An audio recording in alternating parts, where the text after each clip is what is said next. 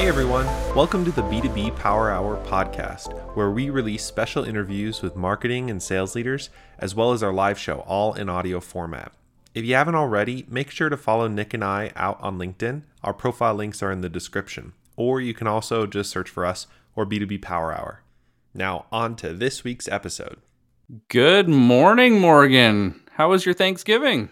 Good morning, Nick. Happy Friday. It was lovely. It was nice to have a day off. Now it's shopping frenzy season for the holidays today. So just if there are any Americans on today, hi, welcome. Thanks for joining us on usually a holiday, for people taking off work. It means a lot that you're here, and I'm sure we'll make the most of this hour.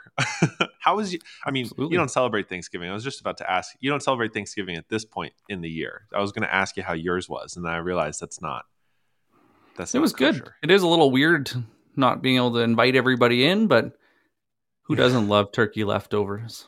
Who doesn't love turkey leftovers? I know, or turkey soup. I could get on that turkey soup game. Mm-hmm. And your pumpkin cinnamon rolls. I don't know. That sounds like a next level thing too. Oh, it sounds delicious. Anyways, do you want to introduce today's topic that we're gonna dive into? Yeah, it seems to be a really hot topic right now is creating content. And especially for SDRs and AEs, do you get management support? Should you be creating content? Why is it even worthwhile? And so when me and Morgan were talking, we were talking about, okay, so how does building a personal brand win you business? And that's what we're going to dive into today. So please, if you have any questions, throw them in the chat. Love to hear them. Mm-hmm. We're going to get very tactical today. So it's nice when you hear the theory. That's great. But what I've noticed is it's very hard to get the tactical knowledge and pull it in together for a roadmap that just works. Mm-hmm. Like Sales Navigator. How do you build lists? What's the point? What the heck do you post about? What's the point? How long? What formats? Mm-hmm. And just how do you build a brand that's worthwhile that actually creates pipeline? Mm-hmm. Totally. Let's go. Well, if you're here tuning in, drop a hi in the chat. We'd again love to hear from you at any point. But I think where I'd like to start is sort of like why, because as an entrepreneur and a freelancer, I got thrown personal branding information from like day one, mostly because when you work for yourself, it's sort of one and the same. Your personal brand is your business, and it's how you generate business. And so this is definitely sort of like a second nature sort of topic for me, where it's just been something I've been inundated with for a long time. And as we prepped for this week, I kept on thinking, okay, so why, for somebody who's working for another company, why the personal brand? Why is it that is so valuable? And there's a few dimensions that came up, but one of the most important for me is you're not going to work at your job for forever. You're even if your title changes and you get promoted at the company, chances are you're not going to stay at the company that you're currently working at for forever.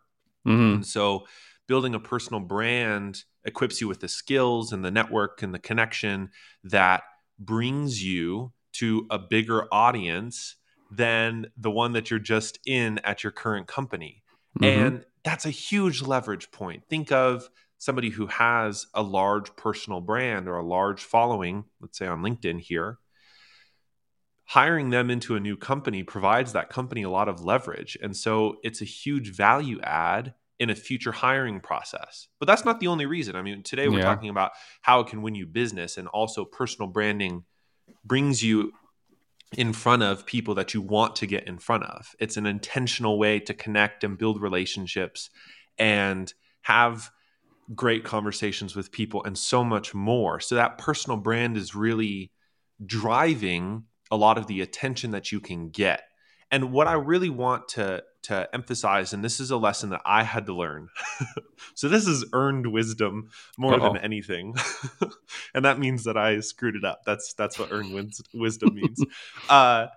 Your personal brand has nothing to do with whether you have a really pretty picture or a site or a domain with your like name on it, or, you know, you go into Canva and you mock up a logo for yourself. That's not a personal brand. I mean, that's a visual brand. It's nice. It works for some people. When you're a brand coach, you do that, right? Because you got to do it, I guess.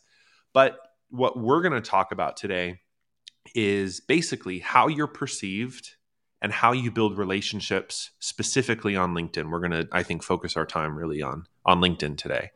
And at a company level, I get to put on my little branding hat. You know, there's 3 core elements to a brand. There's trust, there's value, there's advantage. The same things apply to a personal brand. How much people trust you, what sort of value you deliver, and why you're different, why people should pay attention to you compared to other people in the same field. And that is not, you know, the ultimate goal to be the most unique person out on LinkedIn. But between your value and your advantage, you want people to really pay attention to you so that you can cultivate trust, so that you really can drive business.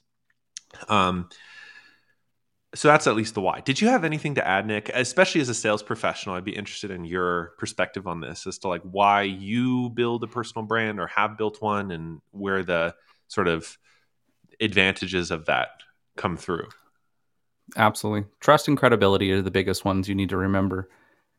And I just want to say good morning to Liz, Kinder, Michelle. Nice to see you. Luca, Slava, thanks for joining us. Hey, everyone. Yeah. I would love to see what you guys think of branding and how it can help you build your business. Throw it in the comments. But in sales, we're sending out messaging all the time. And the thing that prospects always want to know is why you? Why should I care? And the thing is, if you don't have credibility in a market, in a category, they don't care about your business yet. They care about what category you serve and why it matters to them or their business. A personal brand addresses that. And I'll tell you what it looks like on LinkedIn is when I go and post on LinkedIn, or when I go and connect with somebody on LinkedIn, it gets engagement. And in particular, when I connect with someone on LinkedIn, when I didn't have a great personal brand and I was kind of everywhere, my connect rate was below 20%. And so if you're there, this is a good sign that you're not well positioned yet. No problem. Now, when you're really well positioned, you know who you should be talking to, what accounts you should be targeting, what personas in those accounts you should be targeting. You get laser focused. And mine almost instantly jumped to 40 to 60% with blank invitations. And right now, since I've taken this a step further, I was just telling Morgan, I just updated my spreadsheet and I was looking at it, and I'm actually just above 90%. Which is awesome. That's unreal, Nick. And I think it just comes down to when I talk to you guys, I feel like I know you. And thank you, everyone, for helping me get educated on what I can do to help you guys. Because that's what drives this, and that's what drove my brand.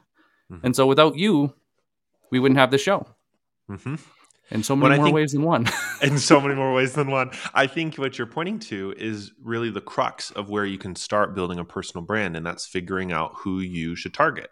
Yeah. And the main obstacle I've heard is, well, if I'm only working at this job at this company for a couple years, why should I invest the time getting in front of these people when in a few years' time I may transition to another industry? That's a very fine objection. I think it's something I hear a lot, and I understand as somebody who's transitioned roles and industries and so much more. I used to work for a city. You know, I've made some leaps and jumps before. The point is not that every single person you're connecting with or every single person you're engaging with or that you're identifying now is going to be your permanent audience. That's probably not true. What is important is that you're developing the skills, and it is a skill. It's like a muscle that allows you to develop those relationships, that trust and credibility, as Nick said, with those folks, because it is a particular skill set. It requires a particular approach. And the things that you learn going after an audience today can help you go after a different audience if you need to in a couple years' time. And also, if people really care about you and your brand does really well, they're going to be excited to see you transition. They're going to be excited for your next steps. It's not a scarcity. It's like, look, he's now in this new industry. How cool. Like, and that's you're what not you starting want. from zero. And you're not That's starting a from big zero. thing that we need to go and like nail down is you're not starting from zero. But if you don't start and you don't start building and if you don't have any momentum behind you when you leave, you are starting at zero. And there's credibility in numbers. It's like everybody, if you notice, LinkedIn even gamifies this with the 500 plus. And I notice myself doing this now when I get connection requests. If you don't have at least 500 connections, I have to go and remind myself not to be dismissive, and I have to go and read and make sure it's a good fit because you might be just getting started. But how many people in senior leadership positions are thinking that exact same thing? Is why do you only have 100 people? Why do you only have 50 people? What am I missing? Totally. And so what I think about are 3 different kinds of accounts that you can go after in building a personal brand. This is the start.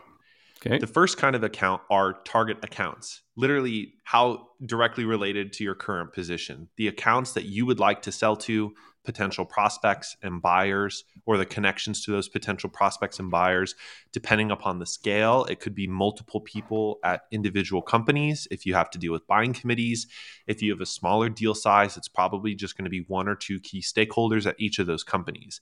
And so that's probably going to be directly related to your account list or a lead list that you create based on those accounts. You can do that in SalesNav, or if you're just given an account list, then you can look them up inside LinkedIn and use some of this stuff that we're talking about today.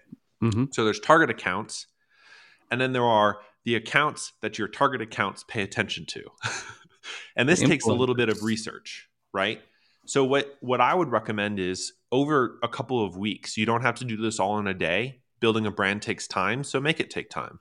And over a couple of weeks, you should be looking at your target accounts, the people that you're trying to connect with or the people that you want to connect with, and look at their activity on LinkedIn, the people who are active, right? And when they're active, all you go through is you look at all of their activity. And what you want to find is, what are the accounts that they pay attention to? What are the accounts that they're commenting on or liking or otherwise? And I would say, I mean, that's a huge universe. So what you may want to find are 50 to 100 different accounts that you could follow or connect with that they pay attention to. And this is going to be really crucial, by the way, another step in developing your personal brand is finding these accounts that your target accounts pay attention to.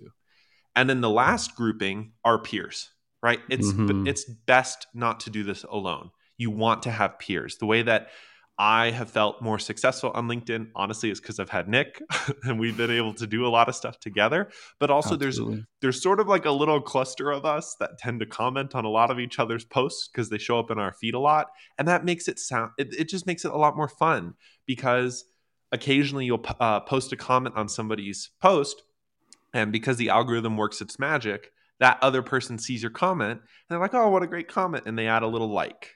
And so, yeah, it is like being part of the same circles.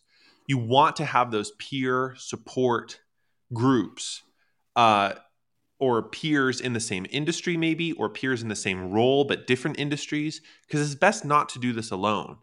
But remember, the point is not to only engage with your peers. The point is definitely to engage your target accounts and the accounts that your target accounts follow. And this is why so many people fail on social media. Yes. Is they talk too much about their profession, their job, their company. When you talk about your company, who else loves your company? Other people at your company, basically, yeah. When you talk about your profession and your love for your profession, who do you go and attract? Other people in your profession. And this is the same reason why cold calls, cold emails, marketing messaging fails. Is you take the same approach and you make it about your company, or you make it about you, and it's not about them. So the biggest thing, if I can go and state right now, that makes a brand is you're not doing it for you. And once you know that you're building an audience that you're serving, that changes the entire game. And it also makes creating content easier, makes commenting easier, it makes targeting easier, because now it has a face and a name. Like, what's that one you had the other day? Try Hard Tammy? I had commented on this post from Vladimir Full Funnel, and the classic thing in branding is to create personas or your ICP stuff. And my favorite persona name ever, which is a real persona somebody created, was Try Hard Tammy. And it just cracks me up. But what you're dead on about is, if you know who's it for, who you're creating a brand for, who you're going after, all of the value creation, the second element of a brand, is focused on those people. It's not focused on you. If you make it about yourself, people aren't going to pay attention. And it's not just because people don't like other people being selfish. It's because other people have enough stuff going on in their head already. We already have so much noise in our world.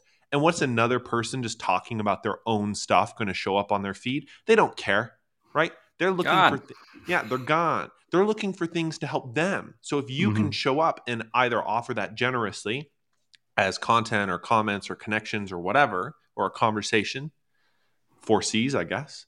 That's something. You can actually be generous to these people. And that, most importantly, that creates trust. And the reason it creates trust is it is a competitive advantage on these platforms. A lot of people... a term for this. Oh, go for it. Yes. The key is to be first to insight. Ooh, the key is to be first to insight. Say more about that, Nick. What happens when you talk to a salesperson, a marketer, you listen to an ad, or you watch a great teaser on Netflix or anything? Something captures your interest and makes it is either a pattern interrupt that you don't expect, but it makes you think. It's either that aha moment or wow, or like it catches you off guard. It makes you think and it gives you value instantly. So what do? You deep dive. And this is what triggers this whole thing. And if you want to ask me later, I figured out a sales navigator trick to go and keep you honest when it comes. Yeah. Actually, I can't wait. We'll get to that. Slava's here, so he'll have to join in after. That's great. I think when we center ourselves on what other people are needing, are seeking, we can really provide that value and that content to those folks. Mm-hmm. And I think it's a good interruption at this point to throw up Slava's question on the screen. Do you want to do that one now, or did you want to go and do Liz's? Let's do Slava's first, and then I have a note on Liz's thing. Okay. So Slava asked, can you elaborate on finding the peers? Should they have a big following, be very active on LinkedIn, or target similar personas? So this is one area. Very good question. Yeah, this is a great question. This is one area where you can really relax your ICP. The point of this finding the peers is to find people who are also in your industry who would like to engage in some of the stuff that you're doing. And the point is just so that you don't feel so alone. I mean, I had put out a poll a couple weeks ago, last week, I forget, about why don't SDRs and AEs create content? And one of the top performing comments on that poll was from Will, who had talked about his imposter syndrome when it came to creating content. He's like, what do I post? Why would people listen to me? Who cares, basically? And that's part of that narrative in imposter syndrome, which I experience and struggle with as well. And finding peers, connecting with peers who are also trying to do the same things that you're doing, or who are also just in the same industry, in the same roles, who are also trying to figure out the same things you're trying to figure out, just make it a far less lonely journey. That's the most important thing. That's a great source of knowledge too. It's a huge source of knowledge. So they don't need a big following. They should be active on LinkedIn because you want people to have conversations and you want them to engage on your content and you want to engage on their content. Do they need to be inside similar personas? Not necessarily. It's more important just to find peers who can support you. It's like friends. You want to tag in a friend at a party. You want to know somebody here on this big LinkedIn party platform. So it's just finding people who you can chat with and discuss things with. And it doesn't have to be super deep or, best friend level status, but finding peers is the third group. And in terms of like prioritization, it's not necessarily the top priority, but it's going to make it feel a lot more fun than just always constantly going after your target accounts. They also ask great questions. One thing I've noticed that accelerates knowledge is that your peers will ask questions that your customers won't, which means your customers give you a different type of knowledge and your peers give you a different type of knowledge that accelerates your specific focus. And so they might be talking about, 3, 5, 10 levels deep, where the customer only talks usually on 1 and 2. But it's a great way to keep yourself sharp and off the cuff, because, typically with a comment, you're going to want to respond rather quickly. Totally. Let's just pull up Liz's comment really quick, because I like the in-depth. Elizabeth, sorry.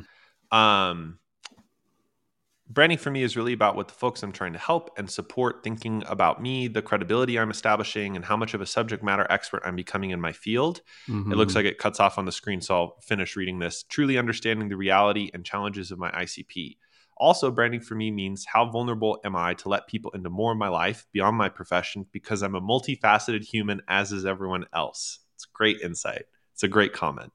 I definitely agree with all that. I also think, if you feel uncomfortable with sharing beyond your professional life, that's okay. You don't have to. Yeah. That can be part of your brand as well. I personally think people connect really well with people who share stuff more and it doesn't have to, you don't have to be posting pictures of your sandwiches on LinkedIn. Like, this is not Twitter in 2010. Like, it's its own kind of network, but you can have more vulnerable conversations in DMs instead of on post. And like, you can open up more where it makes sense. There's so many avenues here. The other thing that came to mind on this early stage of like, now that you've identified your target accounts, the accounts that your target accounts listen to and watch, and then your peer accounts, basically you want to start connecting with them. And this is really straightforward. There's maybe a preparation stage, which I don't know if we really have a lot of time to talk about today, which is about redoing your LinkedIn profile. And to think about it, the main philosophical difference is making sure your LinkedIn profile page is a landing page and not a resume. So when it's a landing page, it's really focused on this brand concept about who you're trying to go after and what value they might get from connecting with you. And the crucial sub bullet to that is no shadow pitches, no shadow pitching. Okay. No pitching is very easy to do. No shadow pitching is a lot harder to do.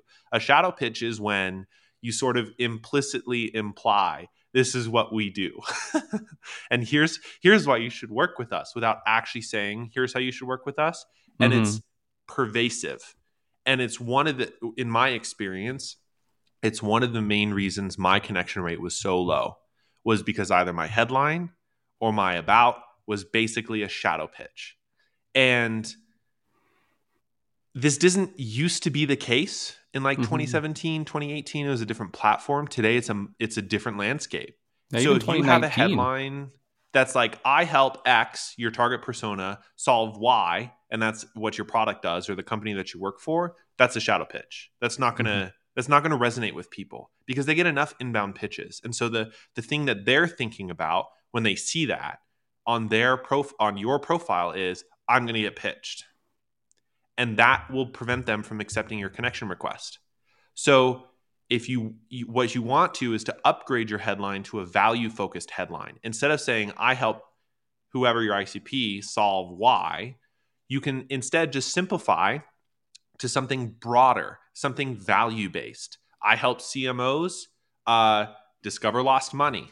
That's fun. Or I help SDRs do Y. And it can still be ICP focused, but you really want to upgrade your language. And I wish I had more examples off the top of my head. But like Nick's headline is just exploring the future of sales.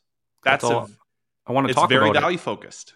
You're like, oh, I wonder what his thoughts are on this. Even though Nick has a product to pitch at his company, more or less, right? Mm-hmm. And that he could say, I help whoever solve Y, or intelligently automate the sales cycle, or train people to, you can have all this shadow pitchy headlines, but the more that you focus on the value that you provide to people in sort of a generous way, sort of take a step back and just be generous with it, the higher connection request acceptance rates, what a phrase, the higher rate of acceptance. Oh, God. You'll get a higher rate of acceptance. That's what I mean to say. Yes. And that was true for me too. I had a headline that was like, I help B2B leaders solve whatever. And when I shifted that to the B2B Power Hour show, the host of it and RevOps and marketing, my connection rates doubled. So can I throw something in really quick? Yeah, go for it. Everybody needs to follow Selena Young. Hi, Selena. Yes, she is amazing. The LinkedIn gal. If you want to see LinkedIn done right, no better place. 150%. I am but a student compared to Selena. So true. So the headline, the profile page, just think of it like a landing page, not a resume. Don't demonstrate all the resume stuff. Think about, and there's lots of particulars. I wish we could dive into more of this, but I really want to focus on the connection side. How do you actually connect with people? Mm-hmm. And can I throw one last little bit just to summarize? Yes. Yes. Go, Nick. They shouldn't have to think about why to follow you. Mm-hmm. So they're shadow pitching, which is a beautiful term. I never heard that one, but they should know why they're following you. The reason I wrote thinking about the future of sales is that I want them to know that's what I'm going to be exploring with them. Mm-hmm. And we're going to be going through that journey together. And it was funny. I wrote that and it didn't really resonate. And then I started to kind of live and breathe it and it changed everything. But people connect with me for that because they want that content. They know what's in it for them. So even if they never buy anything, which is completely fine for me, mm-hmm. I am educating on a category first, not a company. And that is transferable anywhere you go. Okay, I'm good. Wow. I mean, honestly, though, educating on a category instead of a company that's some deep wisdom, man. I love that. And it's and also, well, we'll get into content creation in a little bit. When it comes to connecting with people, again, if you have 3 different buckets, you have target accounts, you have the account that your target accounts pay attention to, and then you have peers. Mm-hmm. The peers actually is the really easiest. Find a few of them, connect with them, okay? But the motion that Nick and I use is we tend to seek 20 accounts per day. I think that there's an upper limit on LinkedIn of like 30, I think.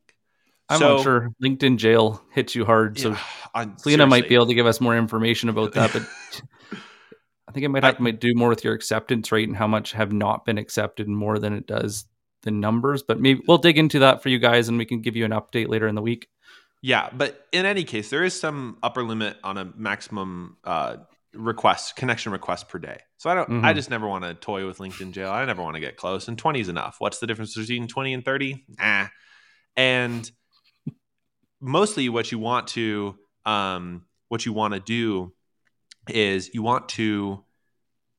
I prioritize second degree connections, people who I already have a connection with. That's a much easier, especially in target accounts and accounts that those target accounts pay attention to. That's so much easier to connect with. And it's a good starting point if you've never done outbound connection strategies or like starting with people, like you can get to the third degree stuff eventually. But second degrees are just a great starting point because they're potential people who would be able to or willing to connect with you. Mm-hmm. And then you can go after third degree connections. And Nick, I think you have a good process for going after creating a personalized message when you send a connection request to a third degree connection. Do you want to share that? Because I think you have a good sort of process that you think through as you go through.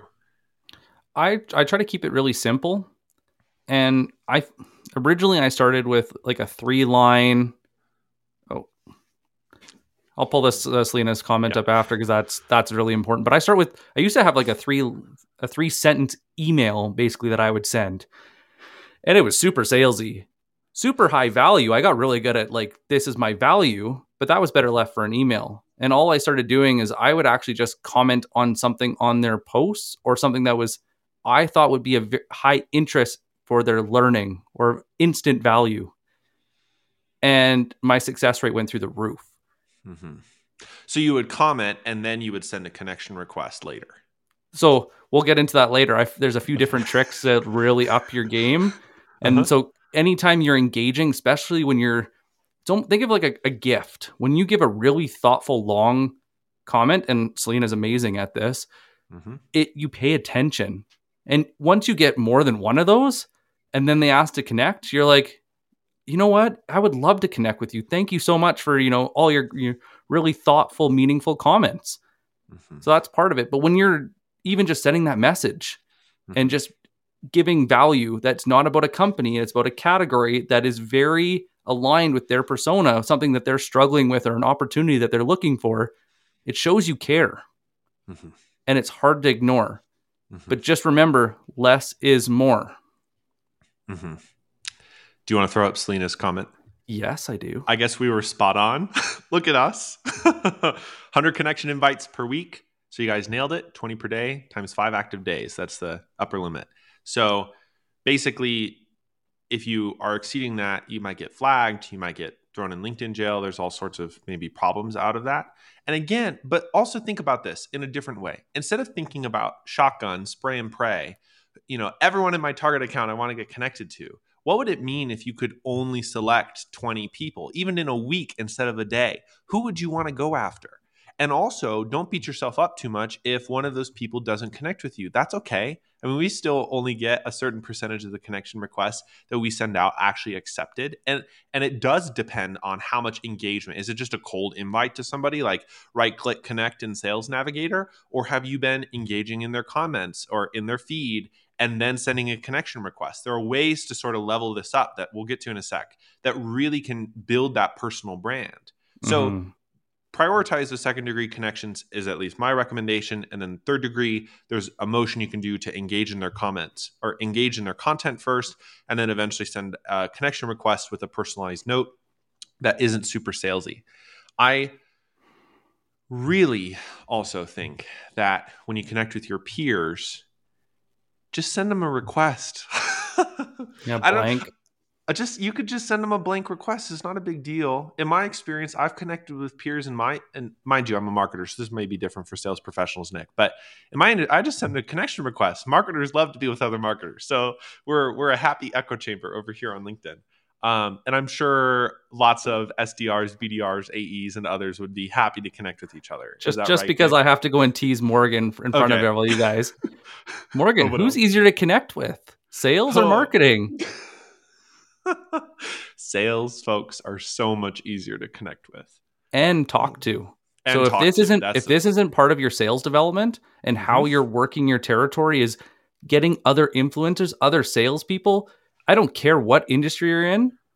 Almost every industry has salespeople on LinkedIn. So if that's not part of your strategy for your peers, you're crazy. And then the most crucial step of all, disrupt the MO on LinkedIn and send a thank you message for connecting to anyone who accepts your connection request. I will say over the past week, because of this poll that I did that reached however many people, I had a ton of inbound connection requests. People wanted to connect with me. Dozens and dozens and dozens. Only 2 people thanked me for connecting with them. So that's like, if we expound that to a law of large numbers, that's maybe 5% or less say thank you. And here's the thing. Because the expectation of a connection request from a sales professional on LinkedIn is you get pitched. Somebody who accepts your connection request and instead gets just, thanks for connecting with me, comma, name, exclamation point. That's the template I use. That creates a different expectation about the relationship that person will have with you in the future. That's trust building. That's value delivery. You're avoiding the direct selling. You're avoiding the cold pitching. You're disrupting the expectation. Yeah.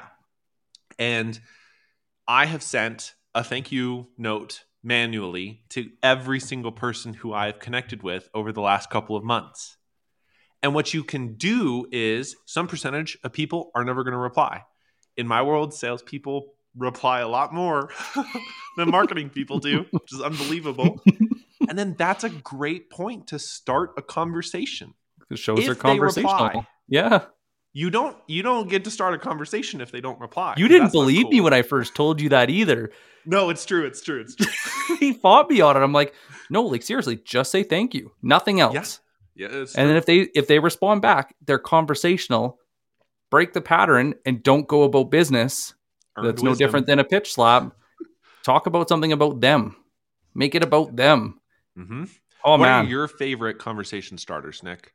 Like just a couple that you tend to use as somebody, because like usually the thing that I get, thanks for connecting with me, and somebody says, of course, or no problem, or great to be connected. Like, how do you actually start a conversation off of that?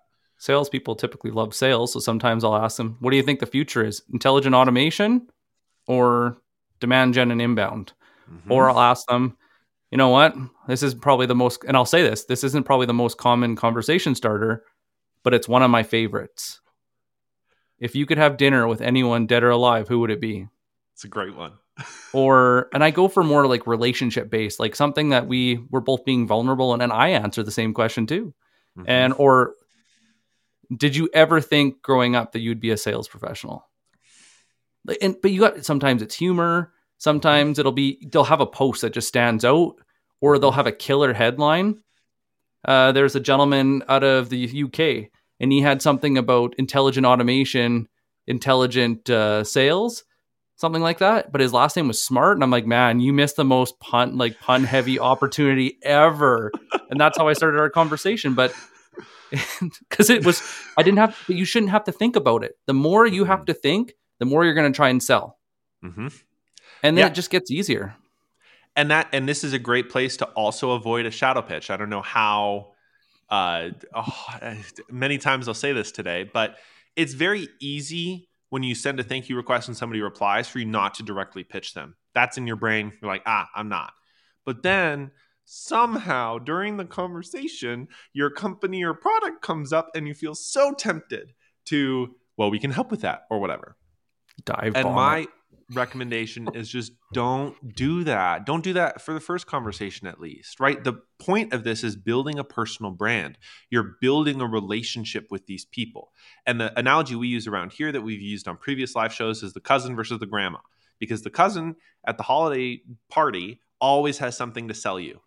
And the first time you get sold from that cousin, you're like, whatever. It doesn't bother you that much. But because that cousin keeps on coming back with something new or different to sell you again and again, you just tire of that presence. You're like, I'm not going to pay attention to this. I'm not interested in that relationship. He always just wants to sell me. Versus the grandma, who's the conversationalist, who's just happy to spend some time and, how's life? Genuinely what's going curious on? About you. Genuinely curious in you. Though, be the grandma, not the cousin, right? Like, you want to just be genuinely curious in the other person.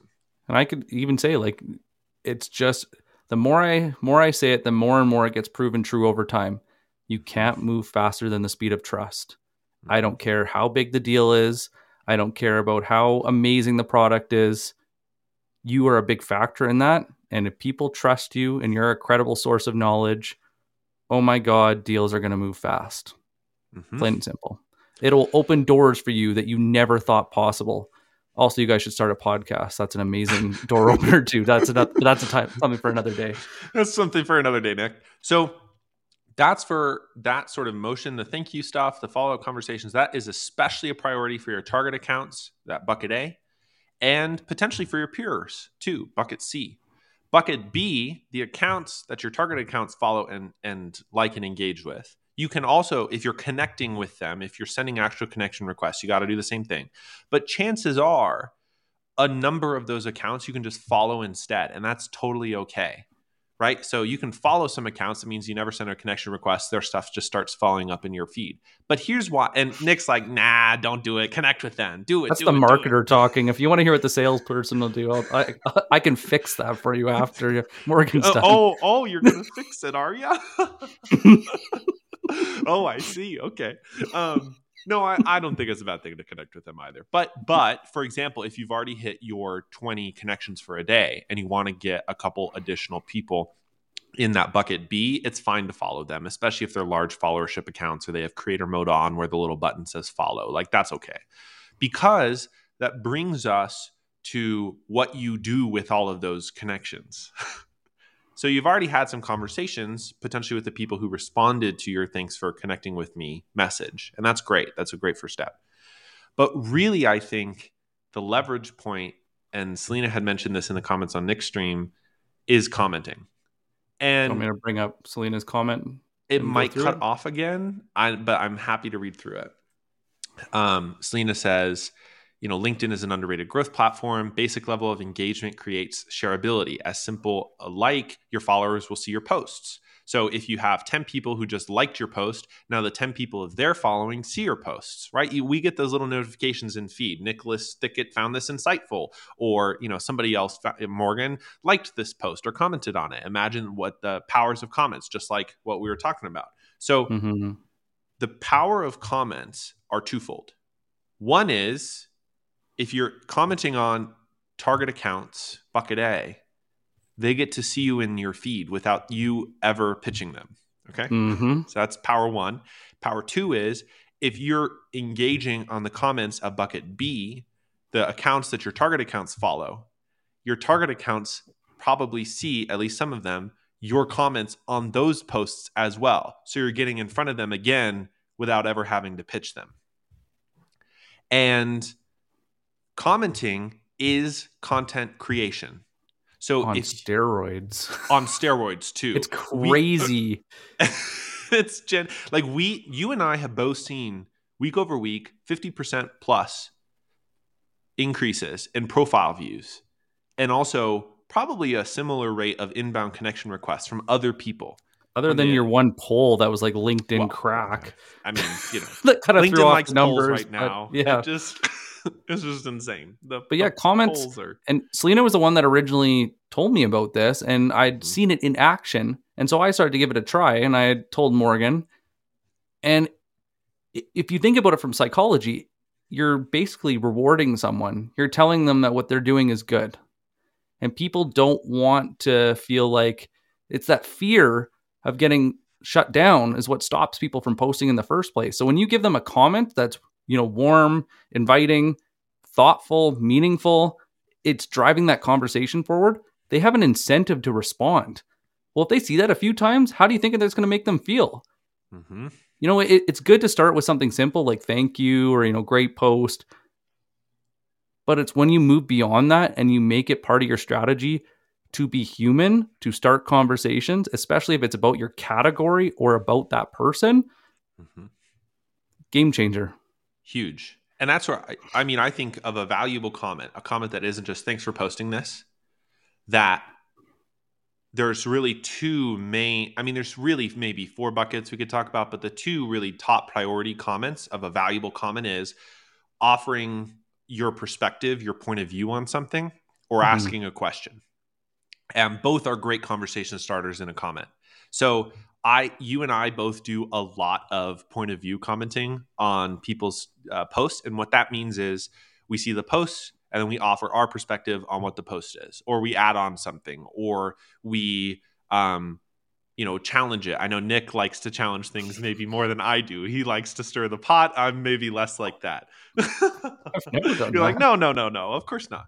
And when you develop a valuable comment, again, do I need to restate it? Don't shadow pitch. It's not the place to pitch your company. It's not the place to talk about the problem that they've identified that they don't know that they've identified that your company solves. Like, that's not the point of the comment. The comment is just to start a conversation, have a relationship, get people interested. This is, again, the topic of today, building a personal brand that wins you business. The best way to build that brand is just start showing up, start building relationships with people. And Liz's comment is gold. We're going to have to bring that up after. Oh, sounds good. And if you're not keen, or you feel imposter syndrome, or you don't know how to provide a point of view, or you don't feel like you have enough knowledge or expertise to talk about the category that you're in, ask a question. So, and not just a comment with a question. I would say it's important to affirm the post. This is a little psychology. People like to feel good. They like to feel that people who are commenting on their posts like what they posted. So what I always do is I affirm the content. I say, wow, number 8, if it's a listicle, was super insightful. Or, I was just thinking about this the other day. Have that connection, establish that. And then, I was just thinking about, and ask your question. And then when you ask that question, you get to start a little conversation. And chances are one or the other of those people in the conversation are going to send to each other's connection requests. And then there's the algorithm play on both of these kinds of comments where people who you're connected with, your target accounts, the accounts that your target accounts follow, and your peers, some percentage of them are going to see that you in their feed that you commented on this post.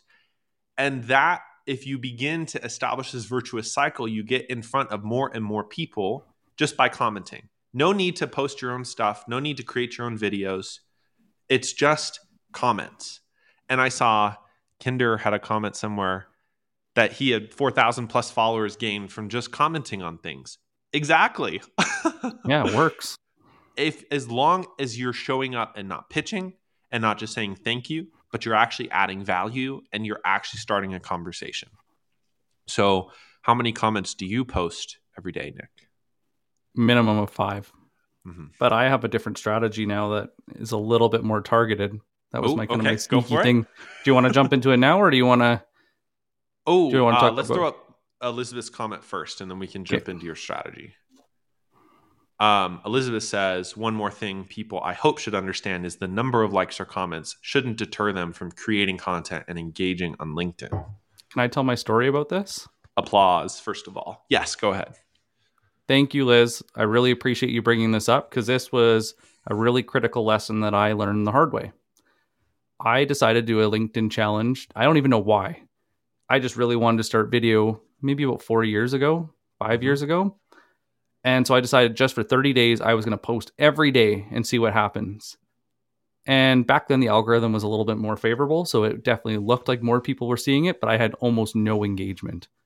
I maybe the whole 30 days I had 30 likes, if that. I bet you it was less than that. So I stopped. Like, obviously it's not valuable. So I'm going to stop. Mm-hmm. Within 3 days of me stopping, I got phone calls, emails, text messages, direct messages saying, are you okay? What's going on? What happened? Why did you stop posting? And it taught me a valuable lesson that over 90% of people on LinkedIn are consumers. And this is why this LinkedIn strategy works. It's because they are consumers, because they're trying to go and find somebody that's a credible source of information that they consume on a daily or at least a regular basis. The other people, another small percentage is creators, which is less than 1%. Mm-hmm. In between are the engagers. And that's where we want you to start. But just remember that we're not going with intent, trying to go and answer a burning question because we'd go to Google or YouTube for that. We're just surfing the web. Sometimes for fun, sometimes we're just trying to interact. It's not stuck in our little hidey holes. And so people just want to go connect with others. And then they hit on that first to insight. Mm-hmm. And they're in. Mm-hmm. So it got Selena and told me a little bit about a LinkedIn. Once I first had that insight, I was in. And then I did a deep dive and we became friends. We became friends from her sharing information. But if she would have brought up her company or tried to go and sell me a program right off the bat, we wouldn't be friends. It would have ended that relationship right then and there. Mm-hmm. The other thing that you can do with comments is you can always make a joke.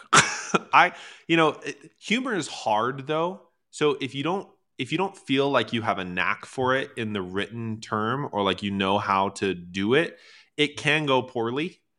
Just because it doesn't communicate well. But I think Will Aitken, who's he's awesome, great on TikTok and also good on LinkedIn, he is a great way, and you can sort of study his tone of voice and the way he posts to really see how humor works. And emojis and images, he's not just text. No, and also there's proof in the pudding because even the example we had brought up earlier of Try Hard Tammy, this persona that I knew of, which is just such a good joke. First of all, that comment was on bucket B for me, an account that my target accounts would follow. I had commented that. I was not connected. I had just followed, I think, his, or even it had just shown up in the algorithm because somebody else had. I added that comment. That got a like, or it got an engagement, it got a comment, it got an inbound connection request. He edited the post to include my example, and I got a follow-up DM. And that's just one comment. So when we think about like leveraging value, asking questions, adding humor, or starting those conversations. The point is not just to have those conversations or to engage. That's your starting point. The point is to be able to translate those conversations into winning business. And I think that's, we got maybe 10 minutes left, and maybe that's where I'd like to sort of wrap up today's conversation. Nick, is that fine? Deal.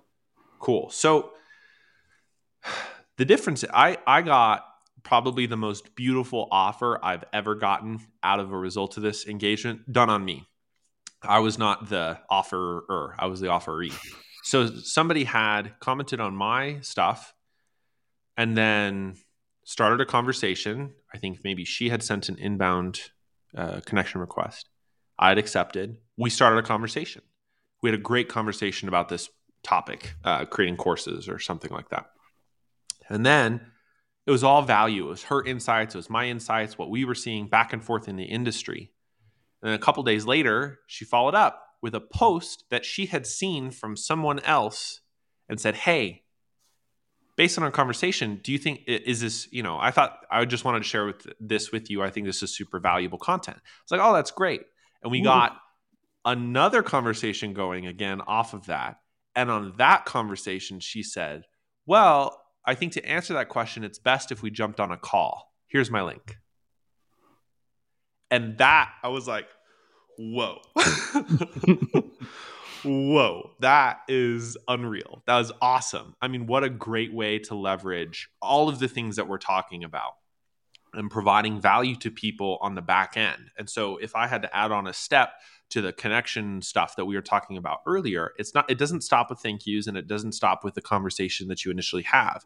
You can follow up and continue to provide more value with them. And then that's how you start to drive the conversation into revenue. And that's, I just want to kick the ball to you, Nick, because you are not only far more expert at this, but you also train people on how to do this. Thanks, buddy. How do you see, or like, what do you see are the best tactics? What are the best ways that sales professionals can now leverage their comments, their connections that they're getting out of this into real deals or into pipeline at the very least? Going back to trust, you only buy from people you trust that are credible. So if you jump on a lead too fast, it sizzles and dies. Unless it was a word of mouth, unless somebody referred them to you, then you can move fast, because mostly that's high intent. But that's not usually the case when we're working our personal brand. What we're doing is we're expanding our network so the right people are seeing what we're talking about. And we're building that credibility through regular posts on either a daily or at least 3 times a week, and our comments. And it's all layering. So people are following all of this. So when you follow up 2, 3, maybe at the longest, a month later, when you go and start talking about the category really specific, they will have that conversation. But what I've noticed is that 8 out of 10 times, people will actually approach you with questions. Could you tell me a little bit more about what you do or what you offer? Or it's usually a fairly targeted question. That's how this works. When it's done right, is you're focusing on being a credible source, that first to insight. Now, I have a Sales Navigator way of doing this. Would you like to hear it, Morgan? Yes, we were going to loop back on the Sales Nav way, so I think this is the perfect time to do it. So accounts. When you're building account lists are your ICP. They are who you're targeting. So what types of companies, what size, you got to figure out those attributes so that you have a really tight positioning. Once you can figure out that, then you have personas, which are also called leads. So of those leads, when you're building this lead list, is what types of people are you targeting? Sales, business development, purchasing. What you have to get really specific. Sometimes you can group them together, but you need to know who. And so what I do is I create account lists. Of those account lists, I figure out who I need to talk to in those account lists. And so I have my account, let's say, B2B SaaS. Mm-hmm. Inside my lead list, I might have B2B SaaS purchasing. Or I might have B2B SaaS influencer and maybe in brackets sales, business development.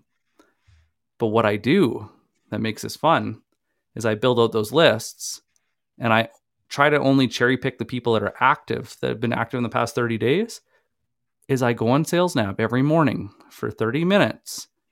I just go sort by lead list, and I pick that one lead list, and I just comment for 30 minutes. Why I like this, and even if you're a manager listening to this, it eliminates the bullshit of just having fun on social media, because you've hand-tailored this list. So if they're not a lead, and if they're not an account, they don't show up. Mm-hmm. And so you are highly tailored to just working and fast. Mm-hmm. So what happens now is when you've done however many meaningful comments, guess what normally happens? They connect with you. Yep. This is what put my acceptance rate to above 90. Mm-hmm. Is I'm usually commenting on their posts a few times, and then they reach out to me. And this is how you accelerate deals. But you have to be very targeted on who you're talking to and why, and what you're posting needs to align with what they need to hear. That's why you have to be insight driven. And this is why even return customers, this can be even a land and expand thing, because if your content is so highly targeted on delivering value to anyone and everyone that is in your ICP and your personas, this is a game changer. So now we're talking about sales at scale. And guess what you spent to do it? Almost nothing. Unless when you want to go and get to some tech, we can do a whole nother episode on that. I'm telling you don't need to use tech. I'm telling you that Sales Navigator is incredibly powerful, and it can accelerate your ability to create lists and get in front of the right people. And then once you get 2,000, 3,000, 5,000 people in your network, it's crazy. That's all my summary is that you're still working, but this is where that LinkedIn in 30 minutes a day mm-hmm. is actually a business strategy mm-hmm. and not fluff. And honestly, I think if there are sales professionals, AEs or otherwise who are listening who think their sales manager or sales director is going to be like, or VP of sales even, it's like, why are you wasting so much time out on LinkedIn? Well, what we've talked about today, we've run this for months now. It literally takes 30 minutes. Mm-hmm. You send some connection request. As long as you've done your pre-work, it'll take a little bit of pre-work to figure out the different target accounts, the accounts that they follow, your peer accounts. But actually commenting, connecting, having follow-up conversations, half an hour. And it could be an hour even if you have a really good conversation. But that conversation is going to be potentially a qualified lead if they come out of that target accounts, bucket A of accounts that you're targeting with. And if you layer on what Nick is talking about, you can exclusively engage with those targeted leads at all of those accounts, your ICP accounts that you want to go after inside Sales Navigator. And that's it. Right. And then you have all your other stuff that you can do to meet your manager's expectations. Like, that's no big deal. You do that anyway every day. One thing that's really cool that we haven't touched on yet today that I want mm-hmm. to mention is people share stuff that works. So, share our podcast. No, I'm just kidding. People share what works. And so what you'll notice is when you're putting out really good content, it gets shared. Mm-hmm. And so think about, could somebody clip this? Could somebody copy and paste? How could somebody share this in an easy way? So what is the format that you're making it so easy to share and so bite-sized that people just want it to go? And so why we focus on LinkedIn right now is LinkedIn's probably going to be the top B2B place for prospecting and network building for about the next year, maybe 2 years. Right now is your time. You're pulling on these different levers that make you a machine, but you don't have to spend the money to be a machine. Because if you go account-based sales development, another great strategy, you need to have a very robust tech stack. And you have to get really clear on what we're talking about and that's a whole different bucket. But what we're talking about, it builds that foundation that you can go anywhere and do anything. And now pipeline is no longer an issue. It takes you from, holy crap, I need to go and hit my numbers and I need somebody, I need to go and be sitting down with somebody or else I'm going to, get fired, to, I had 10 leads come in this week. Who would be a great fit for me to work with? Mm-hmm.